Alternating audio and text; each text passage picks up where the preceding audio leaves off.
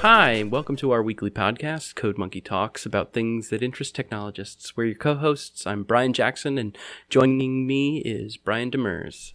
Hey, how's it going? Good, how are you? I'm good. It's been a busy week. Yes, same here. Also joining us this week is our guest, Mitchell Hashimoto of HashiCorp. Hello. Hi, welcome. Hey. Thanks for having me. We're very excited to talk to you. So the basic breakdown of our show is that there's three segments. The first is in the news, where we'll discuss current events. Then we'll dive deeper into an interview with Mitchell. And then after that, we've got something to do for our listeners. So with that, let's begin. So our first segment's about current events, and we call it In the News. We each pick one news story that we've read about recently that we'd like to discuss. Also, if there's something that you want us to discuss, please feel free to email us at feedback@codemonkey.fm or post it on our subreddit, codemonkeytalks.reddit.com. So, Brian, why don't you go first? What's your news item? All right, so this week mine is a little less than a news item, but it was a recent blog post that I read. I'm going to admit it was probably due to a little selection bias on my part, but it's been something I've been thinking about sort of in the back of my head for the last few weeks anyway, for random thoughts, and it's the whole topic of, is code art? So before I give you my sort of answer, I'm going to throw it to you guys. So it's a little different this week, but we'll see how it goes. Yeah, Mitchell, what's your thoughts? Sure. This is funny because I recently gave a short guest lecture at the University of Washington, which is my where I graduated from, and this was something I talked about, which was that I believe it is basically is that if you look at the sort of philosopher's definition of art, which I agree with, art is something that is made to evoke emotion in somebody. It could be positive, it could be negative, but that's sort of like the philosopher's definition, I guess. And I think that people get emotional from software, and that alone doesn't make it art. But I think if you understand that people get emotional and you try to design software that evokes certain emotions, then it is a piece of art. And I think that, that's something I try to do, is I try to make software enjoyable, not in the sense that it works, but also in the sense that you kind of are excited to use it. And I consider that practice of how to do that more of an art. That's awesome. Yeah, I think my take on it is similarly that, I think of it as it's a real craft. I think there's a science to it, and then there's the craftsmanship aspect of code, and whether it's at like the line by line level, or if we're talking about software architecture and design, there's a lot of parallels to kind of some very ancient traditions and industries. I try to correlate it to construction and a lot of the disciplines of things that are like civil engineering and whatnot. A lot of the times it seems like we're a very young industry, and so trying to find how other industries have kind of taken the engineering and the art and applied them is something that I'm always kind of searching for. So definitely the code side of it is definitely art. Yeah, I think as sort of an employer now, it's been really fascinating. We're up to like 50-ish engineers. It's been really fascinating to find people that are like really, really talented and sort of brilliant engineers in the sense of the solutions they come up with and the technology choices and things like that. And yet, won't name any names, of course, but may completely sort of be missing the craft part of it. And so, they build something that works, but it's sort of a bear to use. And then on the flip side, there's people I know that are care very much about the craft, but how they make it work maybe subpar. And so it's been kind of interesting to figure that out. Yeah, it's a really important balance. Yeah. So my answer, so it's a little different, but I'm definitely now rethinking myself after hearing Mitchell. So I would say it's not. and it's not that I think there is the craft portion of it. So that's the process of making software, like that craftsmanship, Right. the passion, all of that. I wouldn't say that is not art. So that's a double negative there. But I don't know if the output is art. But and that's based on just random thinking. Like it's built more for function than pleasure. But the emotion piece alone, I'm definitely going to have to rethink this because code definitely invokes emotion, whether it's like a what the F moment, Yeah, that's that's what I was going to call you on. Exactly. Like, yeah. right? So that alone, I may change my mind. Now it's going to be back in the back of my head for the next couple of weeks. So thanks a lot. Yeah, I mean, because a part of it is like who's the audience, right? And sometimes as a developer admiring other the craft of other developers, like some stuff can be very artistic, whether it's the code itself and how it's structured, or the user interfaces, of whether it's even just we're talking about like a CLI tool, it can evoke emotions. So yes. So if we take some of that emotion out, which I don't think you can separate emotion from art. I mean, I think those are very coupled. But just thinking about the form and function and the sort of the output of what you're trying to do. Like if you're crunching numbers, right? I think that's probably less art. But if you're interacting with somebody, whether it's a command line tool, even an API, then I guess that might be. So, well, I was ready to argue this until you mentioned that, and then I've been going through like the coder highs and lows the past couple of days. So I've been like super excited and like then super depressed afterwards. So all right, this was good. Yeah. No, that was a really interesting topic. Mitchell, is there something that you wanted to talk about this week? Yeah, so the thing I kind of wanted to talk about was, it's not news. Well, kind of. So there's sort of the piece of enterprising open source software, which I think is interesting, is that, the news aspect, and I promise you this is not a pitch, I'm not trying to, is basically, we've been focusing as a company on shipping a lot of enterprise value in the first quarter this year. And I think we've done that. And it's been interesting to just think about sort of how an open source project does that, and like what are people comfortable with, and what doesn't belong there, and how do you communicate it. Interesting.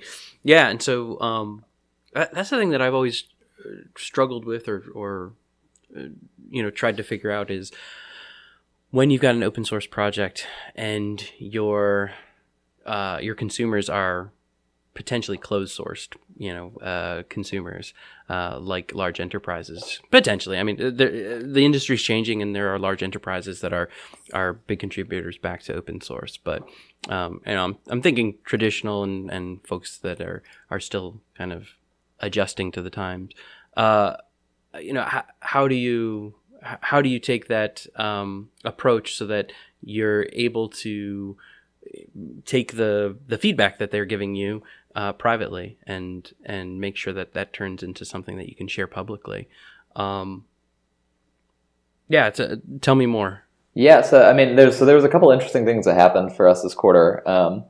So one is an example of where we took something that was previously enterprise and made it open source. So with Terraform, which is our infrastructure management tool, we pulled out state locking, which is something basically the protection that two people aren't modifying infrastructure at the same time. Yeah. We took that out of enterprise and made it open source, and it made a lot of confusion from some people that were like, why did you do this? And and things like that. And then the flip side is that we shipped 2 major releases of Vault this quarter. Lots of open source goodness in there, but also lots of enterprise goodness. And we haven't gotten any negative feedback. Actually, we've gotten mostly excitement. But it's been interesting as a company where we've been building pure sort of open source for so long. Making that transition and seeing how the community reacts has been really interesting. Yeah, that's interesting to hear. I mean, because you have this problem of user experience, where the users are the engineers, of making sure that it's still simple and easy to grok what this tool does and how to start and where I'm using it, but then introducing these enterprise level features, things that the team of one is not necessarily going to be needing, without confusing the sauce and making it like, I don't understand this tool, I can't, the 5-minute tutorial doesn't make any sense to me. Right? Yeah. And I mean, we've been like, the thing I try to push really hard is that, there shouldn't be a point. The worst feeling to me as a consumer of software in general, not like even infrastructure software or anything, is when I'm using software and I feel like suddenly I need to pay for it to be useful. And actually, I'm not always sad about that. If it's clearly consumer software, I'm like, okay, this is fair. But when it's sort of marketed as open source software, that's where I get annoyed. So, we've been trying to strike that balance, which is that you could be super, super successful with our software at a pretty, decent size, and we don't artificially limit data in there or anything like that. But when you look at the enterprise stuff, at a certain point, you think, yeah, okay, that feels pretty nice. So I'll give you like an example, I guess. And again, not trying to be a pitch, just trying to think about it, because I never had to think about it before. Sure. In Vault Enterprise, one of the features is replication. So with Vault, you could store secrets. You could store, you could have standbys for forever. You could be highly available for free. And we have customers out there users out there, I guess in this case, with very large scale doing that. And we just had one reach out, for example, that was like, we love Vault. We've been using Vault. We took a look at Enterprise and saw it has replication and talked about it and thought, yeah, that would be nice. Yeah. And that's sort of what it turned into. But it's not like they saw it and were like, yeah, we just can't survive without that feature. Right. Yeah. Right. I think you grow and mature into those. Like, I like that model of, I think adoption within a company just starts with let me use this free tool. I don't have to, outside of asking permission from my boss or something like that, of like, hey, can we even start playing with this, without having to get legal and finance involved, to get some purchase order set up for some tool that we're not even sure we're even going to use. Mm-hmm. For the quote unquote, little guy, the guy who's starting this idea, it's much easier to be able to grab it, start playing with it, and then organically grassroots have that grow within an organization to the level that then it's like, okay, we need to start paying these guys because there's either support or additional features that now that our maturity level has gotten to a level where we need this stuff. I like that kind of curve to adoption, versus the more traditional, let's have a call with the sales team. Totally. Yeah, I totally agree. So I was in working in a shop, and we had, an open source version and we had an enterprise version. So it was much the same types of, balances. So in one hand, right, you have to make the open source product good enough that everybody wants to use it, right? And then you have to, provide this freemium type of product that not everyone needs, but these features are super handy, right? Like replication, anything like that. And it's always this balance of features that you have to weigh out of, should this be an open source? Should this be in closed source? And I think it's harder to do that with a full product type of thing than it is like a library. It's pretty easy to make a library open source, contributions, like it's, you interact with it programmatically, as opposed to a full on product or, a product that may have enterprise-y functionality added onto it. Yep. Yeah. Really interesting topic. Thanks for bringing it up, Mitchell. So what I wanted to talk about was this week, the AWS had the AWS Summit in San Francisco. And one of the things that they announced, I think it was just today, was AWS CodeStar, which looks to be a kind of collection of a lot of the continuous delivery components and services of AWS into a yet another service. I'm not really sure how to describe it, but it's the collection of code commit and code build and code pipeline and code deploy into kind of a WYSIWYG point and click. Here's a selection of different languages, code languages that, and frameworks that we support. Get started really easily. And you might have somebody who's kind of like a CodeStar master at your organization, like AKA the DevOps guy or the build guy, who would allow people to give permissions to people to like create a new project, and then that captures all of like the IMA like security policies and everything, so that the team can now have a continuous delivery pipeline in AWS. It's interesting. I think there's 4 regions that they're supporting out of the box. Jira integration is in the box, is part of the box. So like, it's basically a point and click bootstrap your, or incept your application from the beginning, including, your continuous delivery pipeline, as well as like your issue tracking. Really interesting. It seems definitely like it's yet another way that AWS, is layering their services together, because in the end, like all of this is built on, EC2 and or, Beanstalk. And so it seems very intriguing from a small shop perspective, but even from kind of within a large shop, if you've got AWS adoption, you might want to have new projects start on a platform like this. It's the kind of thing that throughout my career, I've been trying to build something like this and internalize things like this. And there's a lot of competing things on the,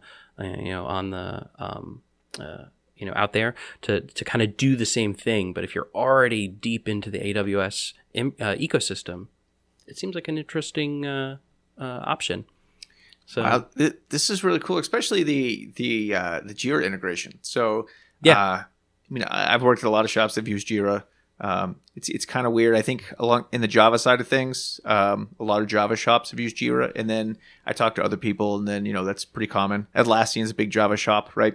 But they have their own. They have all these types of tools like themselves, right? So in a way, they're a competitor. So it's really interesting to see integration with that out of the box. Yeah. It's almost like, AWS was like, oh, we need issue tracking. Well, we don't have our own there's no AWS issues service yet. So what's the next best thing? Let's integrate Jira. Yeah, I think it's pretty cool. AWS has been constantly sort of moving up the stack and trying to do more and more. And it makes sense because they're, building sort of the foundational layers that you need to do that. So I think it's cool. My sort of bias, being from HashiCorp, is basically that I think it's useful, but I also think that you'll use other cloud platforms too.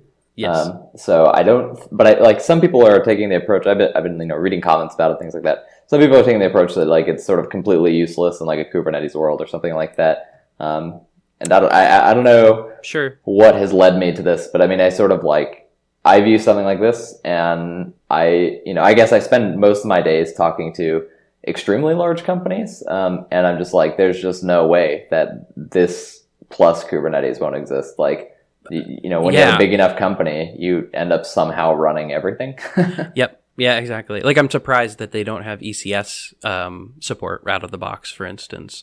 I'm not surprised by that, but it should. Yeah, right. Exactly. Like, I that's only inevitable that will come. Mm-hmm. That it's going to be part of this pipeline is building Docker images into an ECS registry and deploying it out to ECS clusters as task defs and Yeah, I'm kind of surprised that, and I say this with saying and pretty much being like I haven't really helped at all either, but like I'm kind of surprised that years later Heroku still hasn't been really easily reproduced by a cloud vendor. It's like they have like close, like some people like they have platforms in a way, but just the model of like Git push and simple apps and cheap apps. I'm just really surprised. Like, AWS has Beanstalk and stuff, but it launches like full instances. And you kind of just want something cheaper. And I'm just really surprised it's taken like however many years it's been, probably like almost like, 5 to 10 years now. Yeah, exactly. I think Flynn and Deus are the biggest kind of quote unquote competitors in that space of trying to. Yeah, so there's projects of it. I'm just surprised that, like, given that the cloud companies have most of the underlying tech, that they haven't done it, I guess. Right. Yeah, I was trying to find. I forget what I was thinking. Another idea that popped into my head, and I wanted to run a really tiny instance in Amazon or whatever, in a container. And I forget what it was. There was some other service of Amazon that I wanted to try out or use, and it still wasn't like cost effective to just run like a single container, for a single thing, like a hobby project. I mean, it depends, what you want to consider cost effective, right? Like the amount of time I would spend and whatever. But it's still not easy just to deploy, a container in a shared environment like Heroku.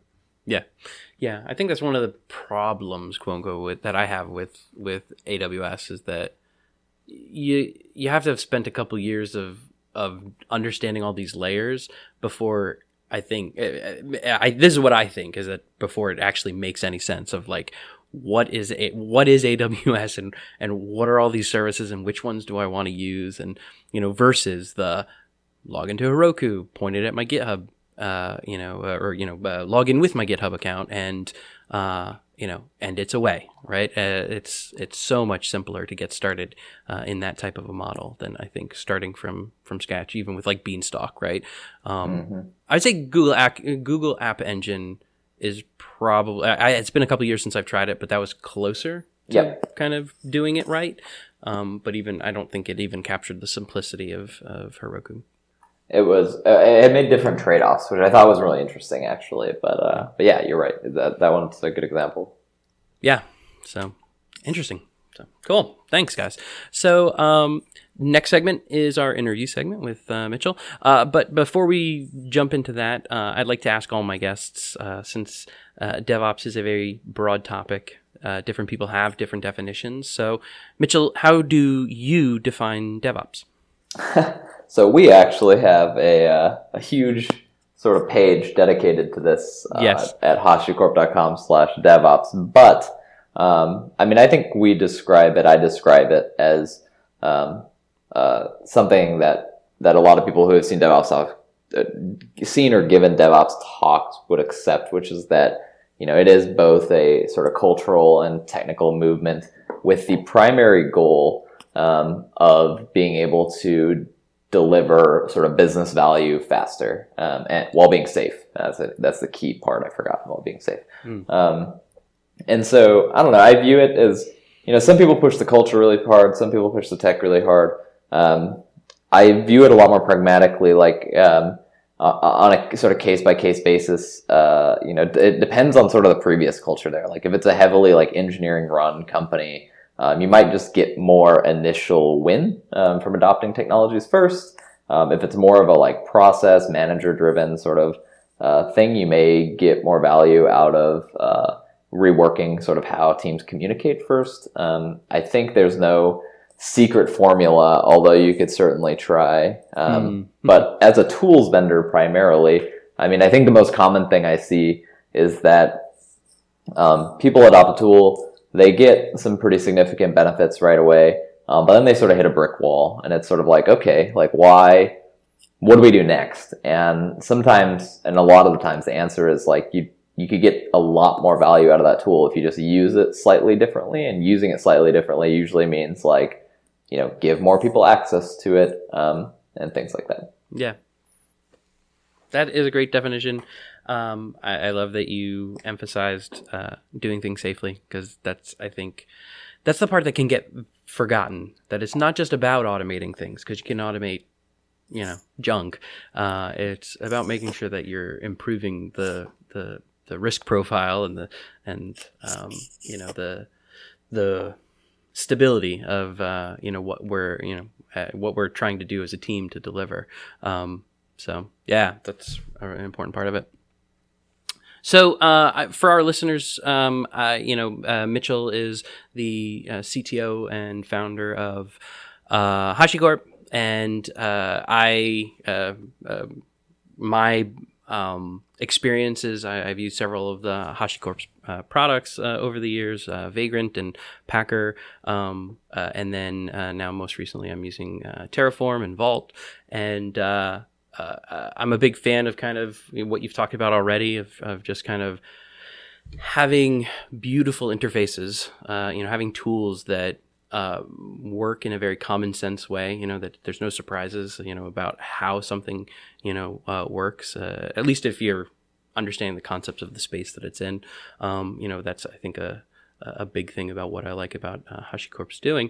So tell me and the listeners kind of more about, the space that you guys are in. And, I think probably Terraform seems to be taking, a lot of your time lately, if I'm not mistaken. And that seems to be a big push lately because it's a tool that a lot of people need who are in kind of the cloud provider, cloud deployment space. Yeah. So we started basically as the Vagrant company. The company built around Vagrant, and I think very quickly sort of surprised people by going in a bunch of different directions. We have a service discovery tool. We have a cluster scheduler. We have a security tool, and they're all doing pretty well. I mean, I'm biased. I think they're pretty good, but the download numbers also are looking pretty good. So, I mean, the core philosophy we've been trying to follow is, we're trying to solve needs in the data center with infrastructure software to do things in a more modern way while being friendly sort of to legacy software. And that particular sort of philosophy has made us really interesting, especially for larger companies, which is sort of our primary customer base we decided to go after a few years.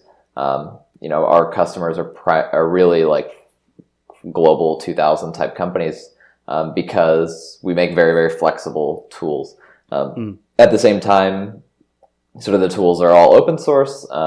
They're used by a lot of smaller to mid-sized companies, get millions of downloads. And I think that, I hope that that's due to sort of what you said. We try to make beautiful interfaces that solve a real problem. So that's, we're trying to have our cake and eat it too. And it's hard, but we're trying. Yeah. Well, one of the things that I like too is that your tools are independent of each other, that there are bindings and you can use them together, and it makes sense to use a lot of them together. But, not to slight Atlassian, but I'm going to use them as an example. Their ecosystem is very tightly knit. And once you kind of get into their ecosystem, it really makes sense to stay in their ecosystem. Whereas I don't get that sense. I don't get that feeling using HashiCorp tools. Is that something that you guys are consciously trying for? Yeah, totally. I mean, I think that what you said is both a good and bad thing. That is something we're trying to do, but we also do definitely want to have more value for you to use our things together. We just kind of haven't gotten there yet, to be honest. Got it. There's some integrations. There's going to be more in the future. Like, for example, we're working on something really cool around microservice communication, sort of security. And it's going to require that you use both Consul and Vault, for example. But if you don't use both of those, then you can't really get it, but you get the value from them independently. But at the same time, that was absolutely the independence between projects was absolutely a core philosophy. I mean, from just a engineering design perspective, for example, looking at something like Vault, which is a security tool, and something like Consul or Terraform, which is service discovery and infrastructure management, we looked at it and we're like, do you want to conflate security with those two? Like you want to audit security tools, you want a high degree of confidence in various parts of them that you don't need in the other ones. And do you want to do those all at once? And from an engineering purity standpoint, I don't think so. And from a user standpoint, I don't think so. I think the only benefit to doing them all in one is actually from it's sort of like from a corporate overlord perspective. It's like, well, we have millions of Consul users. Let's turn them into Vault users immediately. Right. And we've been fighting that, and I'm really proud that we did them separately, and it's worked out. Yeah, well, it makes sense. So, like what you've described of where you're headed with the for instance the microservices stuff that you were mentioning is these to complement you these tools. I'm not sure I see a clear competitor in the Vault or the console space as far as like there are things that are very similar, but I can see where as you start to really use the functionality and the features that are there in Vault, for instance. That it's not that you're choosing to not integrate external or competitor competing tools. It's just these are the only implementations that have that functionality. Yeah, and we're totally not against integrating what might be viewed as competing tools in our adjacent tools. Like we don't that's one of our things is that we integrate with everybody where it makes sense. So for example, like Terraform integrates with tools like Kubernetes, which may be viewed as like competitive with Nomad. We have a slightly different view on that, but stuff like that. Actually, Terraform even has like a CloudFormation resource, which Terraform almost directly competes with CloudFormation for AWS. So that always puzzles people a little bit, but it makes sense. And just to use that as an example is because like if you're migrating from CloudFormation to Terraform, that lets you have Terraform run your CloudFormation, and so you can do it piecemeal. So stuff like that. Yeah, exactly. I mean, for instance, I'm actually running into that right now, which is I got a CloudFormation template from an external tool, right, to set up their infrastructure. So I am not going to rewrite all of that in Terraform. Exactly. But I want Terraform to just say, go ahead and install this CloudFormation stack. Exactly. You're using it perfectly. Yeah. No, that totally makes sense. So how did you guys go from the Vagrant company to what you are now? I mean, obviously it's a bit of a step, but I mean, I remember early days of Vagrant. That's sort of a like a developer tool. Every Joe Schmo could just use Vagrant, and then some of these other tools are, I mean, I don't want to say enterprising, right? Because we just talked about how they're not, but you know what I mean. They're different users. They're different users, yeah. Yeah. Honestly, how did we go from the Vagrant company? The answer is just a long road. I think it didn't happen. It took years, and it was hard to shake off. And I think we viewed each tool that we built as we got a lot of instant sort of eyeballs on anything new we launched, thanks to the recognition we built from Vagrant, which we're lucky to have. That's a very hard problem, but they're different users. So when we launched Consul, for example, a lot of Vagrant Packer users looked at it and were like, I don't know what this does. I don't know why I'd use it, but it looks cool. And so it just took a really long time. And the hard part was, even as we were getting users for those things, like press and so on continued to talk about HashiCorp as a developer tools company, which is an aspect of HashiCorp, but we really cater, like today we really cater to three completely separate groups of users. We have developers, we have operators, and we have security engineers. And it's not uncommon today for a security engineer to know HashiCorp very well through Vault and have no idea that we make Vagrant or that we have anything to do with Vagrant, which is partly a marketing problem, but also I don't view it as overly. The positive part I view about it is that they're coming in from a completely different angle. Right, they're just not the audience for that. Yeah, and at the same time, we have people like coming into Terraform now instead of Vagrant, and that was really the turning point for the company. I think was when those things started really picking up that way. But there was no magic bullet. There was no single step or anything. I think just over the years, more and more people figured it out slowly. Yeah, do you mind going back even further and telling us kind of what was the genesis of Vagrant and kind of your history there? Yeah. What were you doing before Vagrant? Yeah, so Vagrant is sort of like parts of it at a high level are like a very traditional, almost like Silicon Valley type story. I started Vagrant from a college dorm room. I was a freelance developer at the time. That did Ruby on Rails and other web stuff, just pretty much anything, right? Just made websites. And I was hitting this issue where it was just taking up so much of my time that wasn't really billable to switch customers or clients. It was like if I had to work on one client and then fix a bug really quickly in another client's web app, it was taking so long to launch their environment because I was currently in the mode of like run Apache and run all your databases like just all on your laptop. And I just needed a solution to this because the model actually in my head that I was thinking of was I had just switched from Windows to Mac like within the past year at that point, and I was like, I just want like a little icon on my desktop that I double click to set up everything. And it started with really basic things like just bash scripts to try to start and stop the right things. It just didn't feel very good. And then I started looking into other stuff. I actually knew very little about virtualization at the time, but I looked into that and that's what ended up sticking. I had some other ideas that I never even really tried just because once I tried the virtualization bit, I was like, yeah, this is going to work for me. Cool. Building the tool that you wanted. That's totally. Yep. That's a great story. Brian, did you have any other questions? Yeah, I mean, just everything though. So how did you go? I mean, like, so I think Packer was the next tool, right? So that's sort of in the same space. And then Vault, I mean, you mentioned is on the other side. So was this your idea, or was this just some idea that someone in your company had? Yeah, it's always hard to pinpoint the exact genesis of an idea. I think they mature over time, but I mean, so Vagrant Packer, Surf Console, Terraform were all created when it was just three of us at the company. So it was me, Armand, and then Jack, who's our current VP of engineering.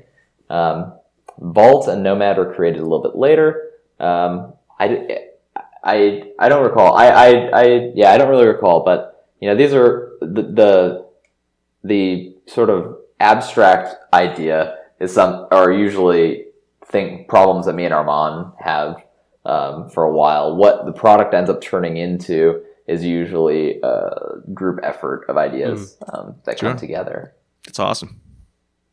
Yeah, it's kind of interesting.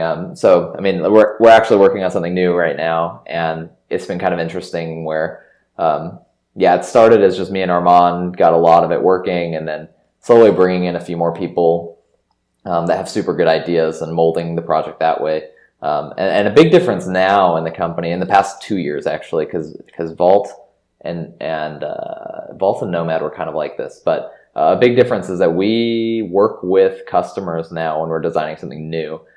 So this new thing we're developing, for example, we already have a handful of paying customers who've pre-ordered it and are giving us feedback on what problems they have, and we try to keep it to very high level problems. Like we don't want them to tell us what they want because it comes into like a camel horse scenario or a horse car, like that analogy where they'll describe that they want a faster horse, but they don't realize that you can build a car. And so we try to get these high level examples, but then we take those and slowly show them bits and pieces where it's like, what if we solved it this way? Like, how does this feel to you? And try to get towards things. And sometimes, honestly, they say like, this will never work, but we're so sure that it's sort of the right way to do it. And there's a bit of hubris in that we go with it. But a lot of the times we compromise. Yeah. Very cool. Having the tight feedback loop with customers right off the bat, that's awesome. Yeah, that's a recent luxury, but very thankful to them. Yeah, and it's interesting also to hear that kind of you're still in incubation mode. As the company has grown, and like you said, 50 engineers, that you're still actively hands-on with developing the new tech and the new products that you're creating. I actually think that's really important. I think that I don't think there's anything like particularly special about me or Armand, but I do think that there is something super important about having a singular vision. And I use the word sort of visionary here very broadly. Like anyone could do, it's just anybody who has some long-term idea. And I think it's hard when you have a long-term idea to articulate that to where someone else understands it fully. even as a company right now that's 4 or 5 years old, there's a lot of early employees that really get it and really understand deeply what HashiCorp's doing, but at the same time, I think would struggle to sort of view things the same way me and Armand do. And again, I don't think it's because we're special in any particular way. It's just because, when it's your idea, I think you see it a little bit clearer. So I just think it's really important for product companies to make sure that those original idea people remain involved in decisions, because I sort of see other, won't name them, I sort of see other companies in the DevOps space, and they come out with new stuff, and I look at it and I'm like, it's fine, it's cool, like, okay, but when you look at it in relation to everything else, it feels like it's just made by a completely different person. Yeah. And we don't want that to happen, pretty much, because I think there's a lot of power in having a singular feel to everything, and to feel like everything's heading in one direction. I like to describe it sort of as unity in differing products. And so, yeah, we're still very opinionated about making sure that Armand and I are sort of the only people that can originally design something. We may bring people on board very early, especially older, more experienced people in the company. Older, not by age, of course, by a length of time they've been at the company. And yeah, they've deserved that. But a lot of the initial work is still me and Armand sort of talking a lot. Awesome.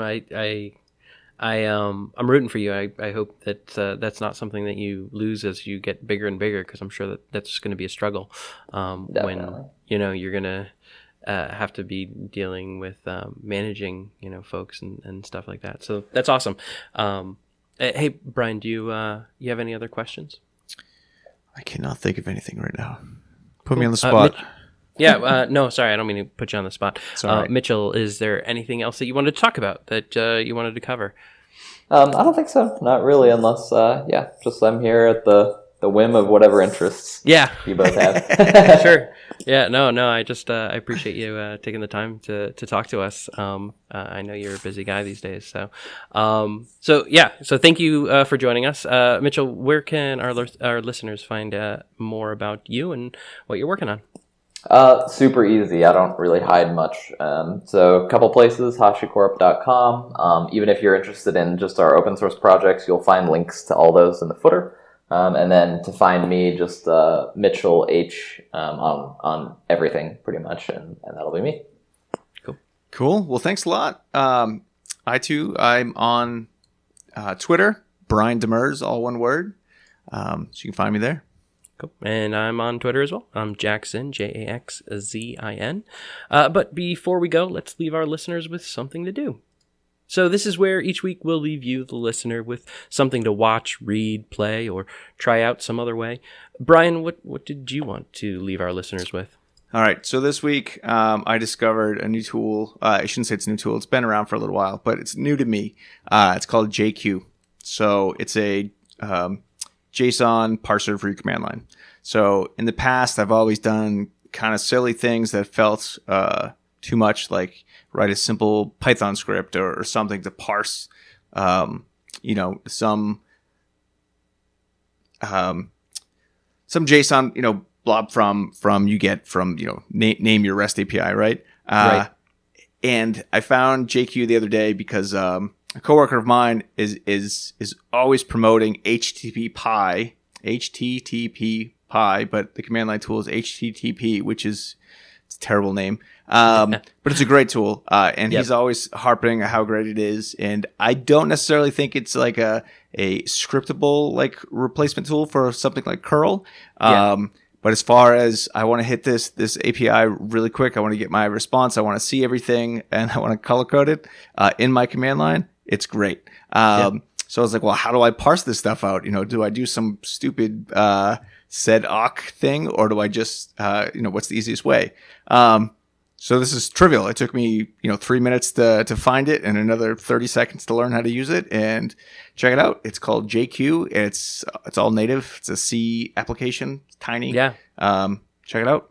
Yeah, I can actually also recommend it. I've used this in the past as well. I'm a big fan of it for that exact reason. If you are used to like curling something, or catting something and then using awk and sed, this is like a command line junkie, Unix command line junkie stream for parsing JSON. Yeah, absolutely. I wish I would have found it, years ago, because I feel so stupid with the amount of nasty workarounds that I've had, and it never dawned on me just that someone would have this, out of the box for whatever reason.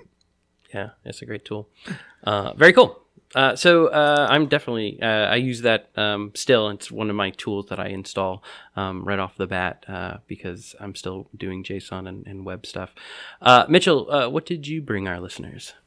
So I didn't. Well, I could give some concrete resources, but I sort of brought a challenge, so to speak. Cool. One skill set I've been surprised to find extremely valuable over the years that I didn't originally think would be super valuable is compilers. And so one of the things I try to encourage even the junior sort of engineers at HashiCorp, but anyone I talk to do, because it's fun and it removes a lot of the magic from computers that I think even engineers have, is to learn how to write a compiler. And there's a lot of resources out there. There's one that's really good. There's a book called Writing an Interpreter in Go, which will help you write a toy language in Go. It's a good book, but I will say that it's sort of the most naive way to write an interpreter, which is totally fine. You got to start that way. Right.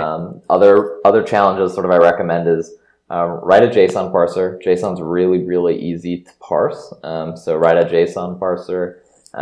Right, and then the sort of third thing once you graduate from there, which I think exercises a lot of really useful skills and understanding, is to write a regular expression engine.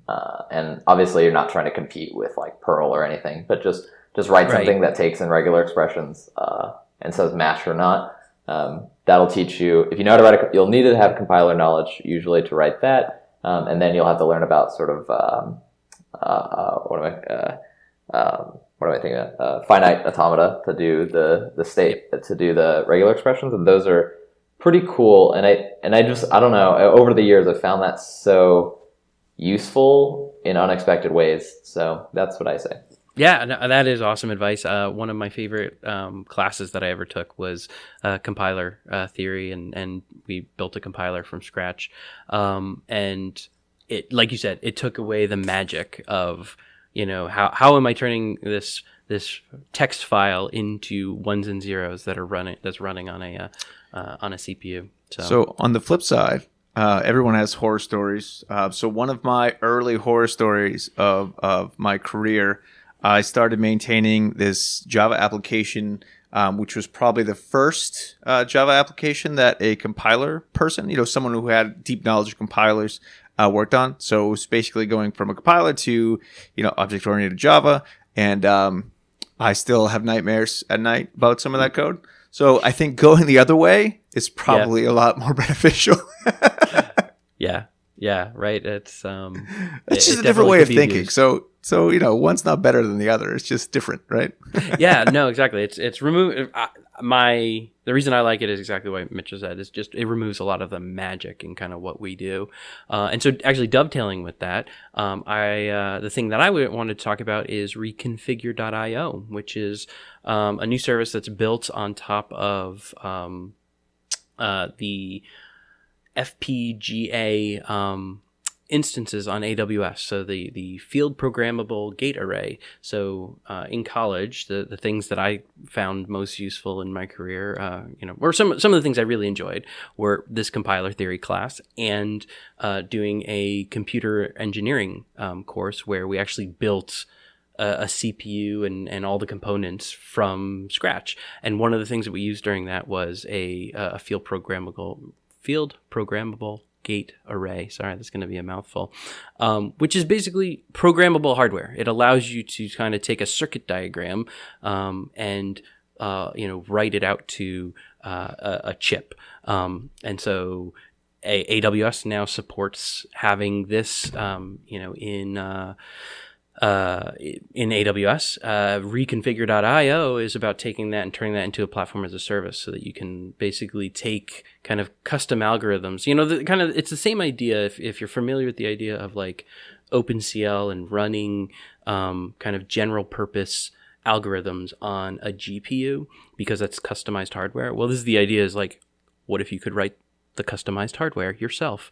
And that's what this service is. So I'm recommending, I have not actually done this myself yet, but I recommend people check out reconfigure.io. And I think that actually dovetails pretty nicely through pure happenstance with what Mitchell is recommending this week. That's very cool. I hadn't seen this, so this is really interesting. It brings back all of the digital classes I had, and I had to in college and whatnot. So that's I'll have to check this out. Cool. Well, this wraps up another episode. Don't forget to check us out at our website, codemonkey.fm. We're on Slack, we're on Reddit, and you can leave us feedback at feedback@codemonkey.fm.